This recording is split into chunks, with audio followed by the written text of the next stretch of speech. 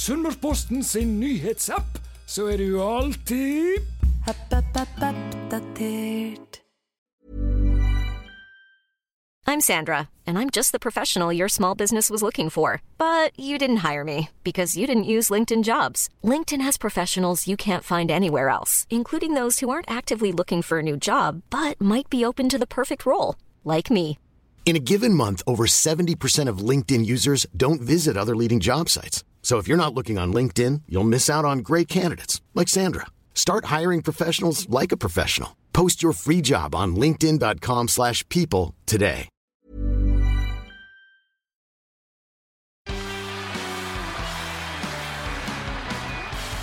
Da vi endelig tilbake igjen med en ny Sunnmørsball. Mitt navn Kristian Stenerud, sportsjournalist I Sunnmørsposten, og jeg har fått med meg to meget solide gjester. Tarjei Ommenås til min høyre side her tilbake igjen etter å ha vært der for en liten stund siden, og hvordan livet for tida? Nei, for det første takker veldig for tilliten for at jeg får lov å komme tilbake igjen. Ganske nytt liv, blitt bilselger av alle ting faktisk. Så det ikke akkurat den fryden å være fotballspiller som jeg hadde tidligere, men det kult, det gøy, det noe nytt, og jeg skal høre på der. Og den andre gjesten vår, han skulle jo helst ikke ha sittet her I Ålesund akkurat nå. Henrik Bjørdal, du skulle ha vært I Belgia og spilt fotball. Og hvorfor ikke du det? Nei, da var jeg så uheldig på trening og skadet 5. metatarse. Så det ble det brudd, og noen uker på sidelinja. Og nå det greit å få seg en liten pause her hjemme? Ja, jeg tenker det bedre å sitte her og glad I veggen enn I Belgia. Så å få litt behandling her hjemme, det hjelper på. Og hvis vi nå lar dette handle litt om det som viktig for mange norske fotballspillere nå, Tarjei, så det oppkjøringa. Henrik har jo hatt oppkjøring for noen måneder siden, og midt I sesongen her, men hvis vi tenker litt på oppkjøringa som her nå I Norge, Tarjei, det ikke noe du savner, tipper jeg? Nei, altså nå så jeg guttene, de har trent I blåst og I regn og I det været I januar, og så det den årlige kamp nummer 70 mot Brattvåg, der 45 minutter hver, og kalde tær og blå tær, og litt sånn vil bare komme seg til Marbella, eller det herlige sydlige strøk, og få kosa seg nå, så jeg savner ikke akkurat den januarmånen, det gjør ikke. Hvordan oppkjøringa I Belgia kontra I Norge? Nei, det jo på sommeren da, så ser jeg 4 uker oppkjøring. Jeg startet vel oppkjøringen rundt 20. juni, og startet kampen igjen, hva det var I fjor, 29. juli, tror jeg. Så det ikke 3 måneder, eller 4 måneder. Så det jo varme og helt pakka, så det deilig. Det noen turer til vakre La Manga, da, eller det litt mer eksotisk I Belgia? Nei, på sommeren så jeg bare I Belgia, for det jo 30 grader allerede, mens nå I januar så var vi på Marbella, og det vel, jeg mener det et hakk opp fra La Manga da. Kan du si 3-4 hakk opp fra La Manga? Hvordan det å være på disse treningsleirene da, Tarjei?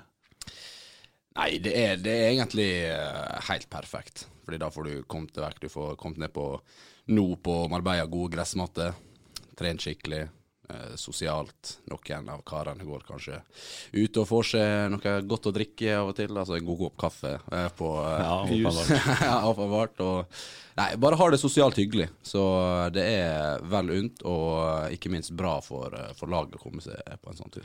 Ja, jeg har jo alltid en liten baktanke med måten jeg spiller ting opp på, fordi at begge to her har gode tidligere lagkamerater, som bidro villig når jeg spurte det noe jeg bør spørre disse to her om. Så jeg tror kanskje vi begynner litt med Henrik Bjørdal, og det var en tidligere OFK-spiller som heter Vebjørn Hoff, som ba meg om å spørre litt om et videomøte på La Manga som Harald Aabrekk hadde, der fokuset var på at Henrik han slapp å springe hjem igjen, fordi han var vår Ronaldo.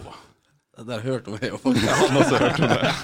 Ja, jeg litt spent på, hva var dette for noe? Nei, det var jo veldig, ja, det året Harald var der. Så var det oppkjøring, 4 måneder. Jeg startet jo helt, jeg kom jo sikkert best trent av alle. Det var min sesong. Og var utrolig godt trent og var i stor form i januar allerede da. Andre finspisser kanskje inn mot april der. Og jeg tror jeg skårte i hver eneste kamp jeg spilte. Og så kom jeg ned på Le Manga. Jeg tror jeg hadde slått, eller spilt uavgjort mot Start eller noe sånt. Jeg hadde spilt en god kamp. Så var det videomøte da, der Harald skulle spille inn sine taktikk og liksom sine tanker da. Og der var midtbanespilleren da, som skal møte, og spissene. Og der var Leke, og det var Barantes. Og det var, ja. Og på den tiden da, så tok jeg kanskje ikke de defensive oppgavene like seriøst som jeg kanskje burde gjort, og som jeg forstått i dag. Og da sa Harald bare, nei, glem Henrik, han skal stå oppe. For det var et par ganger da backen kom rundt da sikkert, for jeg spilte jo kant. Og da var det liksom, nei, Henrik han har vært så bra offensivt at han skal få, og må finne en måte der han kan bruke all kraft offensivt da. Jeg sa ikke litt at han skulle være sånn blanding mellom Barcelona offensivt og Bayern defensivt? Eller? Det var vel det å starte med 5. januar der. Sterke meldinger. Det var sterke meldinger. Da var du litt messig, liksom. Du kunne ligge igjen litt og gjøre som du vil. Ja, men problemet var jo at jeg var 17 år. Helt nydelig. Men hvordan takler disse andre som satt rundt det der, altså Barantes og Leke, altså det er jo en viss klasse her da. Ja, det er helt klart. De flirer sikkert. Jeg tok det ikke så blodseriøst, men det ble jo jeg har blitt minnet på dette videomøtet der noen ganger da, og ja, det er masse meldinger på det. Ble det en snakkes til og med den treningsleiren? Ja, helt klart, det var der det var mest den største snakkisen liksom. Det går en del snakkes om disse historiene, den oppkjøringen, den sesongen der. Og en er vel denne skjermen han dro inn i garderoba. Var det den storskjermen som er på stadion nå, eller? Ja, det kan stemme det. Der han kjørte noen voldsomme videomøter med feil. Ja, det stemmer. Det var analyse av treningskampene, og det var liksom, alt var galt. Absolutt alt. Og, så var ingen av de bra tingene, det var bare de dårlige? Ja. Bjørdal ble selvfølgelig hyllet da. Ja, jeg ble hyllet. Jeg var favoritten. Han sto der oppe. Han gjorde det riktig. Så jeg slapp billig unna. Men sånn i ettertid da, var det riktig at du var OFKs Ronaldo? Men jeg var jo ikke OFKs Ronaldo, det var det som var problemet.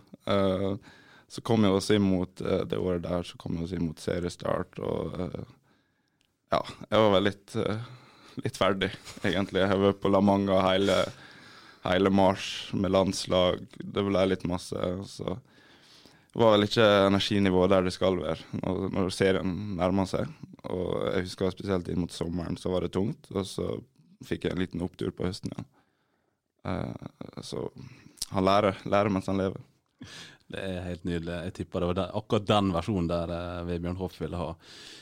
Og så når vi er inne på dette her da, så blir det, jeg vet ikke om det var i oppkjøringen da, men Vebjørn lurer på dette her med kallenavn, om de har hatt noen spesielle kallenavn gjennom tida på juniorlaget og FK?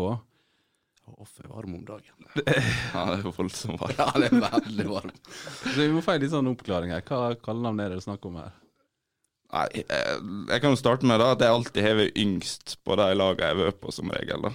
Så jeg har jo lett vært offeret i hvert lag. Ja, så enkelt å plage. Så det var masse rart opp igjennom, men jeg vet ikke, jeg har ikke så masse å komme med. Nei, altså, jeg har ikke fått noe mer hint enn at ett av kallenavnene, det står Horneland og Skjellestad bak, mens det andre skriver han, det stammer fra en tur på Burger King på vei hjemme fra regionsamling i Trondheim. Hva kan du tenke på da? Nei, det var vel på yngre landslag der når jeg hadde Horneland, så var jeg ganske tidlig utvokst da. Jeg var jo stor og sterk for alderen allerede. Jeg har sikkert samme fysikken da så nå, når jeg var 17-18 år. Så jeg ble bare kalt Tengsen fra Ålesund. Så det var ikke noe mer enn det. Men jeg ble jo kalt det der, da begynte jo spillerne også etter hvert da. Hva kan vi tenke om et sånt kallenavn?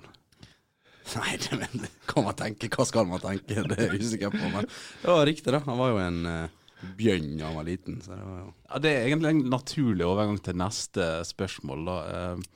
Fordi jeg har vært i kontakt med flere tidligere lagkamerater, og det er flere som har etterspurt svar på det som kommer nå. En av de som var åpen om det, det var Jonathan Tollås. Han lurer på følgende.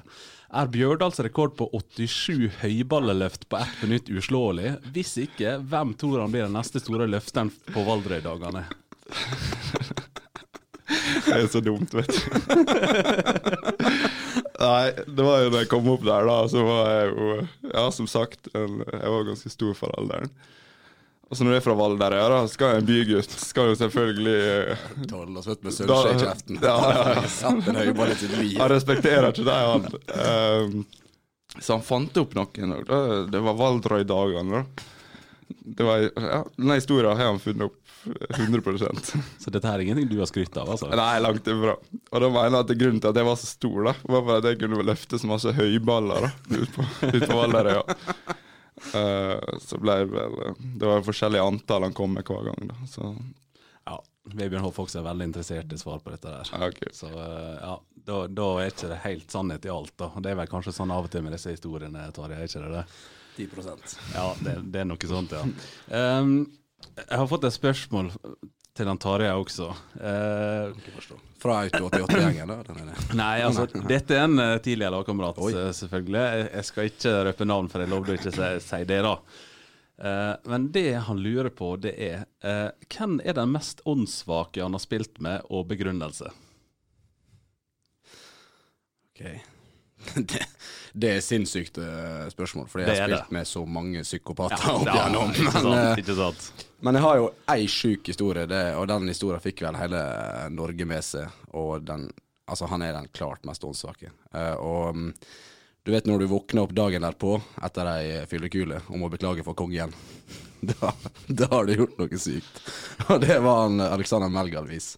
Så jeg spilte med i Strømmen, som da presterte å strippe foran hele torget på Lillestrøm, og sette pokalen over selve juvelen på slutten av kvelden der, og måtte sende melding til kongehuset og beklage for det sterkeste. Så han er på en måte den verste? Ja, helt sinnssyk fyr. Ja, den som stilte spørsmålet ga med en fasit, eller som han mente kunne være en fasit da, og det... Det er OFK-laget, det visste jeg ville ha liksom navn derfra, helt seriøst. Det er hyggelig, mange hyggelige folk. Det var ikke mange OFK. Folk. Det var ikke OFK? Nei, det var en som kanskje har vært inne i en fjord og... Ja, da er vi fort Markus Brenstrø, Eirik Schulz Ja, du er inne på det nå, altså. Eller Viktor Grodås. Ja, en av deg er liksom det verste. Ja, det må være en av de tre. Ja. Da er det fort faktisk. Ulv i foreklær da. Ganske undervurdert spiller faktisk, men Eirik Schulz er så rolig, så stille, så beskjeden, men innerst inne tidens mest åndssvake person. Ja, det hørtes spennende ut. Jeg tror ikke vi skal utgreie noe mer enn det. Og så er det en som påstår da at du har sagt i løpet av de 10 OFK at du er den som ser best ut i garderoba. Ja, altså, ja, det kan jo jeg bekrefte på mange måter. Men, og jeg hadde jo håpet nå når Kai så at Kai skulle forsvinne, altså kanskje nå ble det endelig. Ja, det ble med liksom, men så måtte jeg legge opp da dessverre, og da får noen andre ta over stafettpinnen. Hvem som har tatt over den nå da, tenker du? Det kan jeg egentlig bare kaste ball om. Det er ikke mange karakterer der nå. Vi er kanskje, skal vi si Ståle da, kanskje? Stålinjo, ja. Wow. Ja, jeg håper ironien ble skjønt. Jeg må ta det. Tørte ikke å stå vel. Nei, det er bra. Ja. Og så er det en som lurer på, Tarjei, kunne vi fått litt mer promotering på Facebook-siden av biler du har tenkt å selge? Har du lyst på en god kjøreopplevelse? Kom til oss på Auto 88 Vestlandske for din riktige bil. Slik reklame. Ja, det var dagens. Ja, men altså, folk må vite hva driver Tarjei Omlos med nå. Jo, alle vet at jeg selger fort, og da har jeg gjort jobben min. Det høres bra ut. Jeg tenker vi skal gå over til å bli litt mer seriøs. Når du har en spiller i nå har ikke du vært i HFK på noe år, Henrik, men det har jo vært en situasjon der nå med han Papp Habib Gay som til slutt ble solgt til faktisk Belgia. Han ble ikke lagkameraten din, men det er jo en spiller som har tatt seg litt til rette. Han har streiket litt, han har rett og slett ikke møtt opp i år. Hva tenker du hvis du hadde vært i den garderoben? Hadde det vært mulig for han å komme tilbake igjen nå? Hadde han kommet etter en måned, så tror jeg det skulle blitt vanskelig å akseptert. Spesielt hvis han har fått startet kamper foran det selv og lignende. Jeg tror AFK gjorde rett i å få solgt han i hvert fall. Har du opplevd i utlandet og hatt lagkamerater som har kanskje ikke vært vekk en måned, men som i alle fall har gjort ting på sin egen måte og ikke ville innrette seg helt etter reglene? Ja, det er jo litt annen kultur nede i Belgia også med enkelte spillere, så de viser når de vil vekk da, for å si det sånn. Men de møter jeg i hvert fall opp, sånn så kontrakter seg. Så jeg har ikke opplevd noe så gale. Du var jo spiller i fjor, og du opplevde at han på den tidspunktet her i fjor ikke akkurat ga 100% på treningsfeltet, og viste vel ganske tydelig at han hadde ikke lyst til å være her. Og så ber han, i alle fall i Sunnmørsposten så gikk han ut og sa at jeg lærte av dette her, sa han et par måneder senere, og så går det 3 måneder, og så er han tilbake på den streikemodusen igjen. Hvordan opplevdes det? Nei, det som det er litt sånn, det er vanskelig sagt, men det som med Papp, da, han er en ganske oppegående person, så han skjønner at han gjør noe dumt, og det ga han veldig uttrykk for når han kom tilbake igjen, og du så det på at han var lei seg for at han hadde skuffet kompiser eller kamerater, fordi han var en god kompis av mange av oss, innrettet seg godt etter kulturen. Men problemet med han er at han har dårlige folk rundt seg som har ganske kraftige meninger, og som han stoler mye på. Men som Lars så smart sa i avisa, så må du være smart nok til å omgås med riktige folk, og det ikke han da. Og det er litt synd. Og så synes jeg det er jævlig synd at det skal liksom gå i orden for han også da, på denne måten her nå. Klubben har brukt mye tid, mye energi på feltet, Andrea, Lars, Amund, alle folka rundt trenerteamet. Melis har brukt ekstremt mye tid, og vi som var fra Ålesund og som ville ta vare på han, har brukt mye tid for å få han inn i gruppa. Så det er ganske synd at det på en måte skal ende på den måten her likevel da, synes vi. Men kunne han ha kommet tilbake inn i garderoben og fungert igjen? Ja, altså alt glemmes med tid, men det som Bjørndal sier, altså han kan ikke komme inn og spille foran Torbjørn første 2 ukene, men beviser han at han hadde gjort det riktig og gjort en feil og bla bla bla, og så jeg tror det alt glemmes med tida liksom. Men for min del, kom tilbake igjen, satt han ned på andre lag og la han råtne der nå, og så kastet han ut når kontrakten er ferdig. Ja, for Boinan, han var ganske brutal med han. Han sa rett og slett at det hadde vært opp til meg, skulle han komme tilbake hit og råtne litt på rot. Og han hadde en plan for hvordan det skulle gjøre, sa han i alle fall i intervjuet. Nå tenkte ikke han brukte så mye mer energi på det da, men det er så jævla uting da, for det skjer liksom overalt når dette greiene, at man liksom skal bare streike, og folk må skjønne at det er kontrakt, og du må legge litt fremtidsplaner for deg selv. Er du god nok, så blir du solgt til den riktige prisen. Er ikke du god nok, så blir ikke du solgt. Og da må du akseptere det, og så må du gjøre jobben, og så, for å håpe på det beste. I'm Sandra, and I'm just the professional your small business was looking for. But you didn't hire me, because you didn't use LinkedIn Jobs. LinkedIn has professionals you can't find anywhere else, including those who aren't actively looking for a new job, but might be open to the perfect role, like me. In a given month, over 70% of LinkedIn users don't visit other leading job sites. So if you're not looking on LinkedIn, you'll miss out on great candidates like Sandra. Start hiring professionals like a professional. Post your free job on linkedin.com/people today. Du Henrik, du har ikke streiket noe enda? Nei, ikke enda. Og det er ikke planen heller.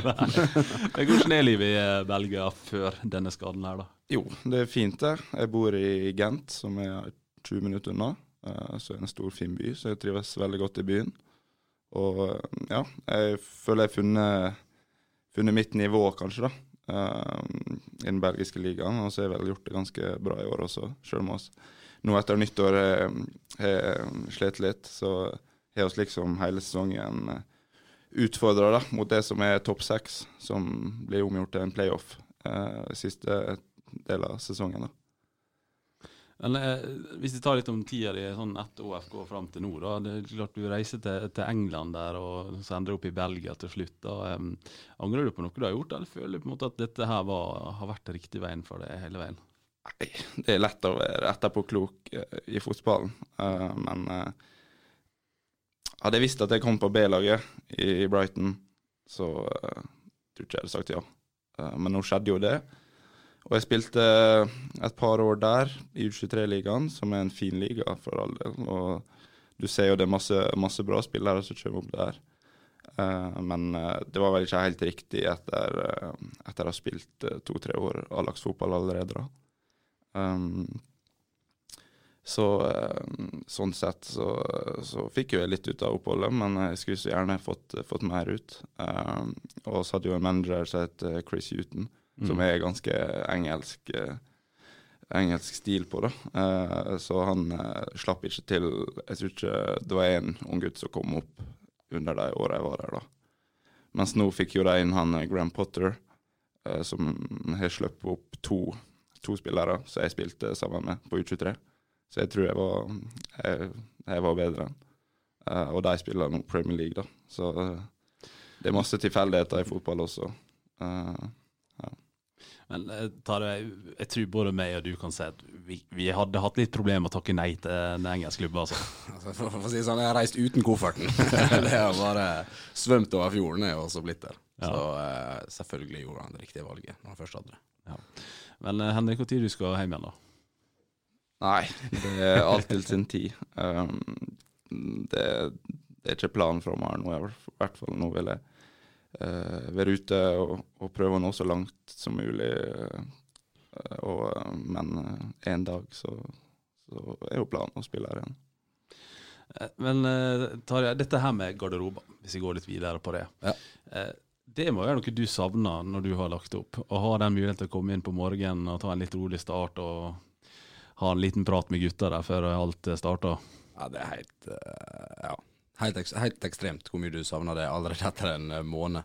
Jeg har vært innom allerede 2-3 ganger og tatt med en kaffekopp og slått noen prater, men hvis jeg nå skal prate litt alvor rundt dette der da, så er det en såpass stor overgang at det er ganske tøft. Det er kanskje det aller tøffeste med å legge opp som idrettsutøver og fotballspiller.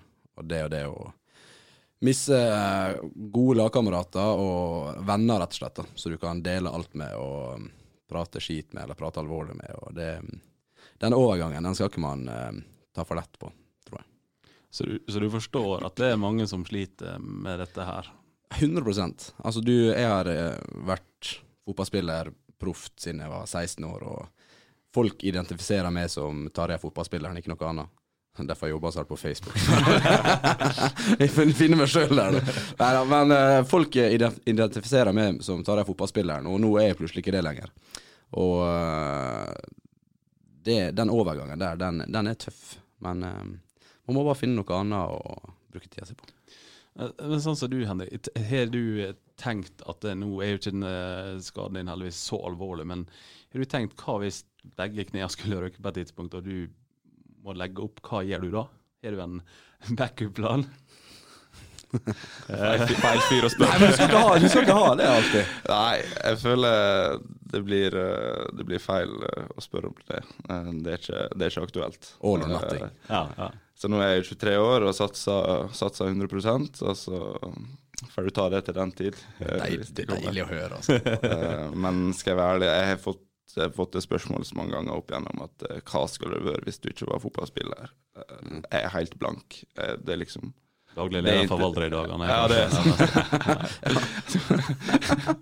finne opp Valdre i bare kast deg på allerede. Du vet jo hva du skal ha. Du har jo vært det allerede. Du har jo rekorden. Jeg spørs hvor økonomisk bra det er.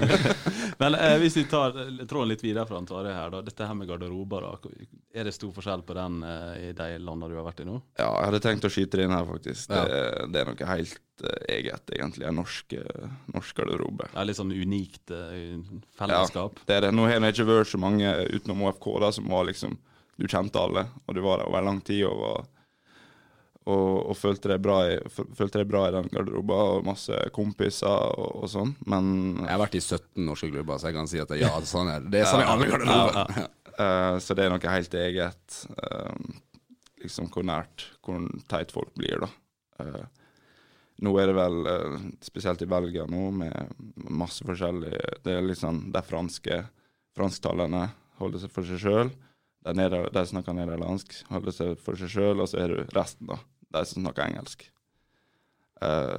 Så det blir mer sånn gruppevis da? Ja, det blir litt mer gruppevis da. Så det er liksom, noe jeg savner ekstremt egentlig. Ja. Men det er litt sånn akseptert da, på en måte. Det blir ikke dårlig stemning, for folk er så profesjonelle at det er på en måte, sånn er det bare. Ja, det blir jo litt sånn da, men folk ser også at det er litt naturlig, fordi jeg snakker ikke fransk, og franskmenn er ikke så alt for glad i å snakke engelsk. Så det er vel bare sånn det er overalt, tror jeg. Men det er jo sånn, i Norge er det sånn sykt fokus rundt det, fra trenere og fra sportslige ledere, at du skal ha en bra gruppe, liksom. At du setter sammen grupper som skal funke i garderobe. Er det noe fokus rundt det i... Ja, det var jo en periode i fjor da det ikke gikk så bra, og treneren ber oss talk to each other. Og det var en periode, og nå sitter vi oss på langbord under frokost og lunsj. Men det var en periode der det var noen tapere, og da la treneren om da. Da ble det sånne skolegreier, at det var faste plasser, navn på hver plass, og så var det 6 og 6 da. Og det var liksom spredt så godt som mulig. Ja. Så da kjørte den da. Nei, du blir jo tvingt til å prate med alle da. Ja. Så det er jo... Men funker det? Det er et fint tiltak sånn sett, men jeg tror folk ble litt lei over tid, og nå har vi byttet om igjen, og det fungerer like bra. Men i Norge så har vi dette her botsystemet, og det er jo veldig viktig for veldig mange. Sånn som i England og Belgia, er det noe som eksisterer? Ja, på papiret er det. Ja. Men sånn som i England da, så var det liksom, jeg tror bøtene er en del høyere, men det er færre. Det er ikke slipper i dusjen og det der da. Men det blir liksom ikke, du har ikke botsjef. Det er liksom hvis du kommer for sent, hvis treneren ser du kommer for sent, så må du betale en sum, og så gjenger det til klubben da. Skjønner du? Ja, så det er ikke en botkasse til det er ikke en botkasse, og da er jo spilleren også ikke like interessert i å ta andre da, sånn som det er i Norge. Og i Belgia nå så, nei, jeg tror ikke det blir talt av bot. Nei, men har du gjort noe galt da? Nei, jeg er norsk, jeg kommer jo precis hver gang. Men jeg tror det hadde satt en botkasse der, så jeg hadde blitt LA, for å si det sånn. Det blir noen summer, ja. Ja, det blir noen summer. Ja. Tarjei, savner du bottkassa? Ja, jeg levde i hånda for den botkassa. I alle klubbene jeg har vært i, så den savner jeg. Skal vi nå innføre det på nyjobben min nå? Ja, vi får gjøre det. Men hvem tror du har tatt over oppgaver der nå da? Jeg vet at Torbjørn, jeg ga jo stafettpinnen videre, egentlig. Så den skulle til Torbjørn, og han var jo sjefen sammen med meg. Og så sa jeg at alle i garderober utenom Jonas Grønner kunne få lov til å ta over for meg nå. Ja, og hva er årsaken til det? Årsaken til det er at han er den verst tenkelige bordsjefen jeg kan se for meg ha i garderobe. Så jeg ville rett og slett ikke ødelegge stemningen og atmosfæren i den gode garderoben. Ja, for da hadde du fått den aggressive Jonas på banen inn i garderoben i tillegg. Ja, og det vil ikke man. Men nå vet jeg at Jonas har jo blitt bortsjef da. I Ålesund, så lykke til med 2020. Ja, er det noen som tar kontakt og ber deg komme tilbake og innføre det systemet du hadde igjen? Jeg kan si at det er folk som har skrapet på døra, ja. Det er det. Men beklager. Jeg har gitt alt. Ja. Har du tror på at Jonas kan bli bra å ha, eller blir det litt skummelt etter nå? Altså, han har jo en drøm om å bli politi etter karriere, og han er jo en regelrytter, og så er han en ekstremt dyktig kverulant, så der får vel inn noen kronasjer med han også bak roret. Ja, så blir det en feit botur da i år. Blir sikkert Loen eller Geiranger. Det er sikkert dritbra. Ja, det er like dyrt det som å reise til utlandet. Så. Ja, faen meg sånn. Og pilsa det. 900 kroner for en halvliter på Loen. Det var sånn at fotballshowet der nå med Hulsker og Jamel. Ja, du betaler fortsatt på Jeg betaler fortsatt ned på Bank Norwegian-kort. Så jeg bare gratulerer. Ja, det er bra, det er bra. Ja. Du, Henrik, hva blir gjort nå for din del for å bli frisk igjen? Er det bare å sitte stille og tvinne tommeltotto her? Nei, jeg skal gå med Ibsen i 4 uker nå. Fått litt øvelser der du skal aktivere lår og hamstring litt, så den ikke visner helt bort med høyrefoten. Og så blir det opptrening derfra. Så det er vanskelig å si hvor lang tid det blir, men får ta tida. Ja, du da, Tarjei, er du frisk snart? Nei, det er ikke altså for å si sånn, hadde jeg vært en sirkushest, så hadde jeg logget på brødskiven til mange skolebarn akkurat nå. Men jeg jobber sakte men sikkert til å bli frisk, og så skal jeg bli han typiske Birken-fyren og maratonmannen etter hvert der. Men du har ikke tenkt at noe sånn lokalfotball hadde vært gøy å prøve seg litt da? Nei, det har sånn, jeg har jo ikke en korsbånd i venstre foten, og har akkurat operert i nytt i høyre. Så jeg må bare se litt sånn hvordan det går, og så komme inn i garderobe som en materialforvalter eller keepertrener i stedet for, kanskje. Det høres litt ut som du er åpent for noe her da. Hæ, kanskje? Ja, snakker litt med noen. Har du lyst til å fri litt nå, altså? Ok da, Rollon. Neida, ikke det. Det er bare en klubb jeg kan spille for utenom Ålesund, og det er Herd, så vi får se. Ja. Det blir spennende å se. Ja. Du får komme inn der og slikke frimerke for Herd, du da. De sender ut så mye brev til forskjellige spillere nå at må ikke du være stygg med klubben. Neida, jeg skal ikke gå inn på noen navn der rundt, det blir bare dårlig stemning. Ja. Men hvis vi er litt mer seriøse inn i det hele da, OFK og oppkjøring, har spilt noen treningskamper og sånn. Henrik, hva tror du om OFK i år? Nei, det er vanskelig å si ut fra treningskampene så langt, men du ser jo at det er kanskje ikke den bredeste stallen så langt, så jeg tror det er avhengig av å få inn 2-3 spillere kanskje, som kan gå rett inn i startoppstillingen, eller i hvert fall utfordre for en plass. Men de har jo fortsatt samme trener, og du ser du ser hva de prøver på da. Så det tror jeg er veldig viktig, og det tror jeg kommer til å lykkes den sesongen. Du følger med altså? Ja, helt klart. Det gjør jeg. Du da, Tarjei, kan det lykkes uten at du er der? Nei. Jo, selvfølgelig. Jeg har kjempetroa. Jeg gleder meg kjempemasse til å komme og se på. Så er jeg ganske enig med Henrik der. Jeg tror jeg trenger en wingback til, og en som kan backe opp Carlsen sentralt. Og kanskje en ny spiss og en indreløper. 4 spillere mener jeg de må ha en for å styrke litt troppen og ha litt mer konkurranse, og kanskje ha en 2-klassespillere som kan bedre lag litt. Men så ser vi jo også at de lagene som er omtrent på FK sitt nå, det er ikke mange der heller som har hentet noen sånne storkanoner som satser noe voldsomt heller. Nei, jeg vet ikke hva du tenker på Ålesund sitt nivå. Altså, fjorårssesongen var jo bra. Altså, vi var jo klart best, og så det mot eliteseriemotstand at det mannskapet vi hadde var mer enn godt nok, men det var i fjor, og så må man forbedre situasjonen i år.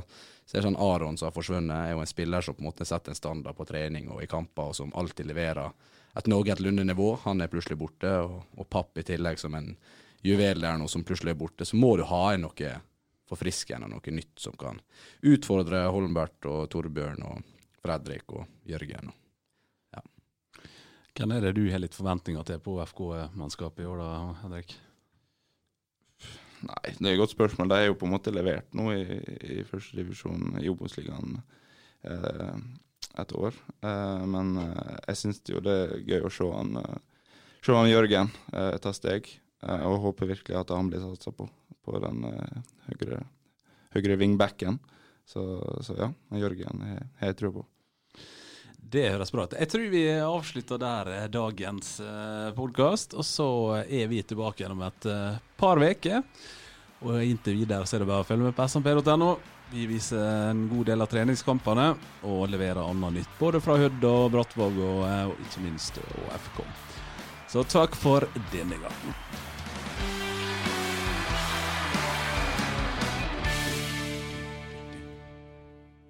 Ja vel, ja.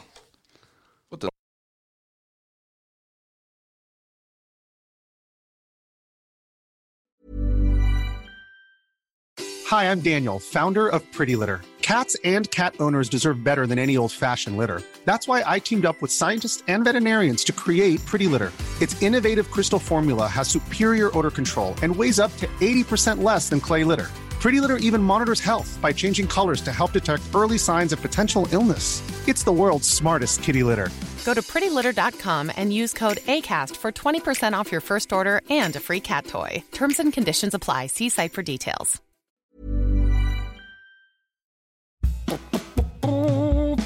App. Ikke glem Sunnmørsposten sin nyhetsapp. Last ned, skru på varsel og hold deg. Oppdatert.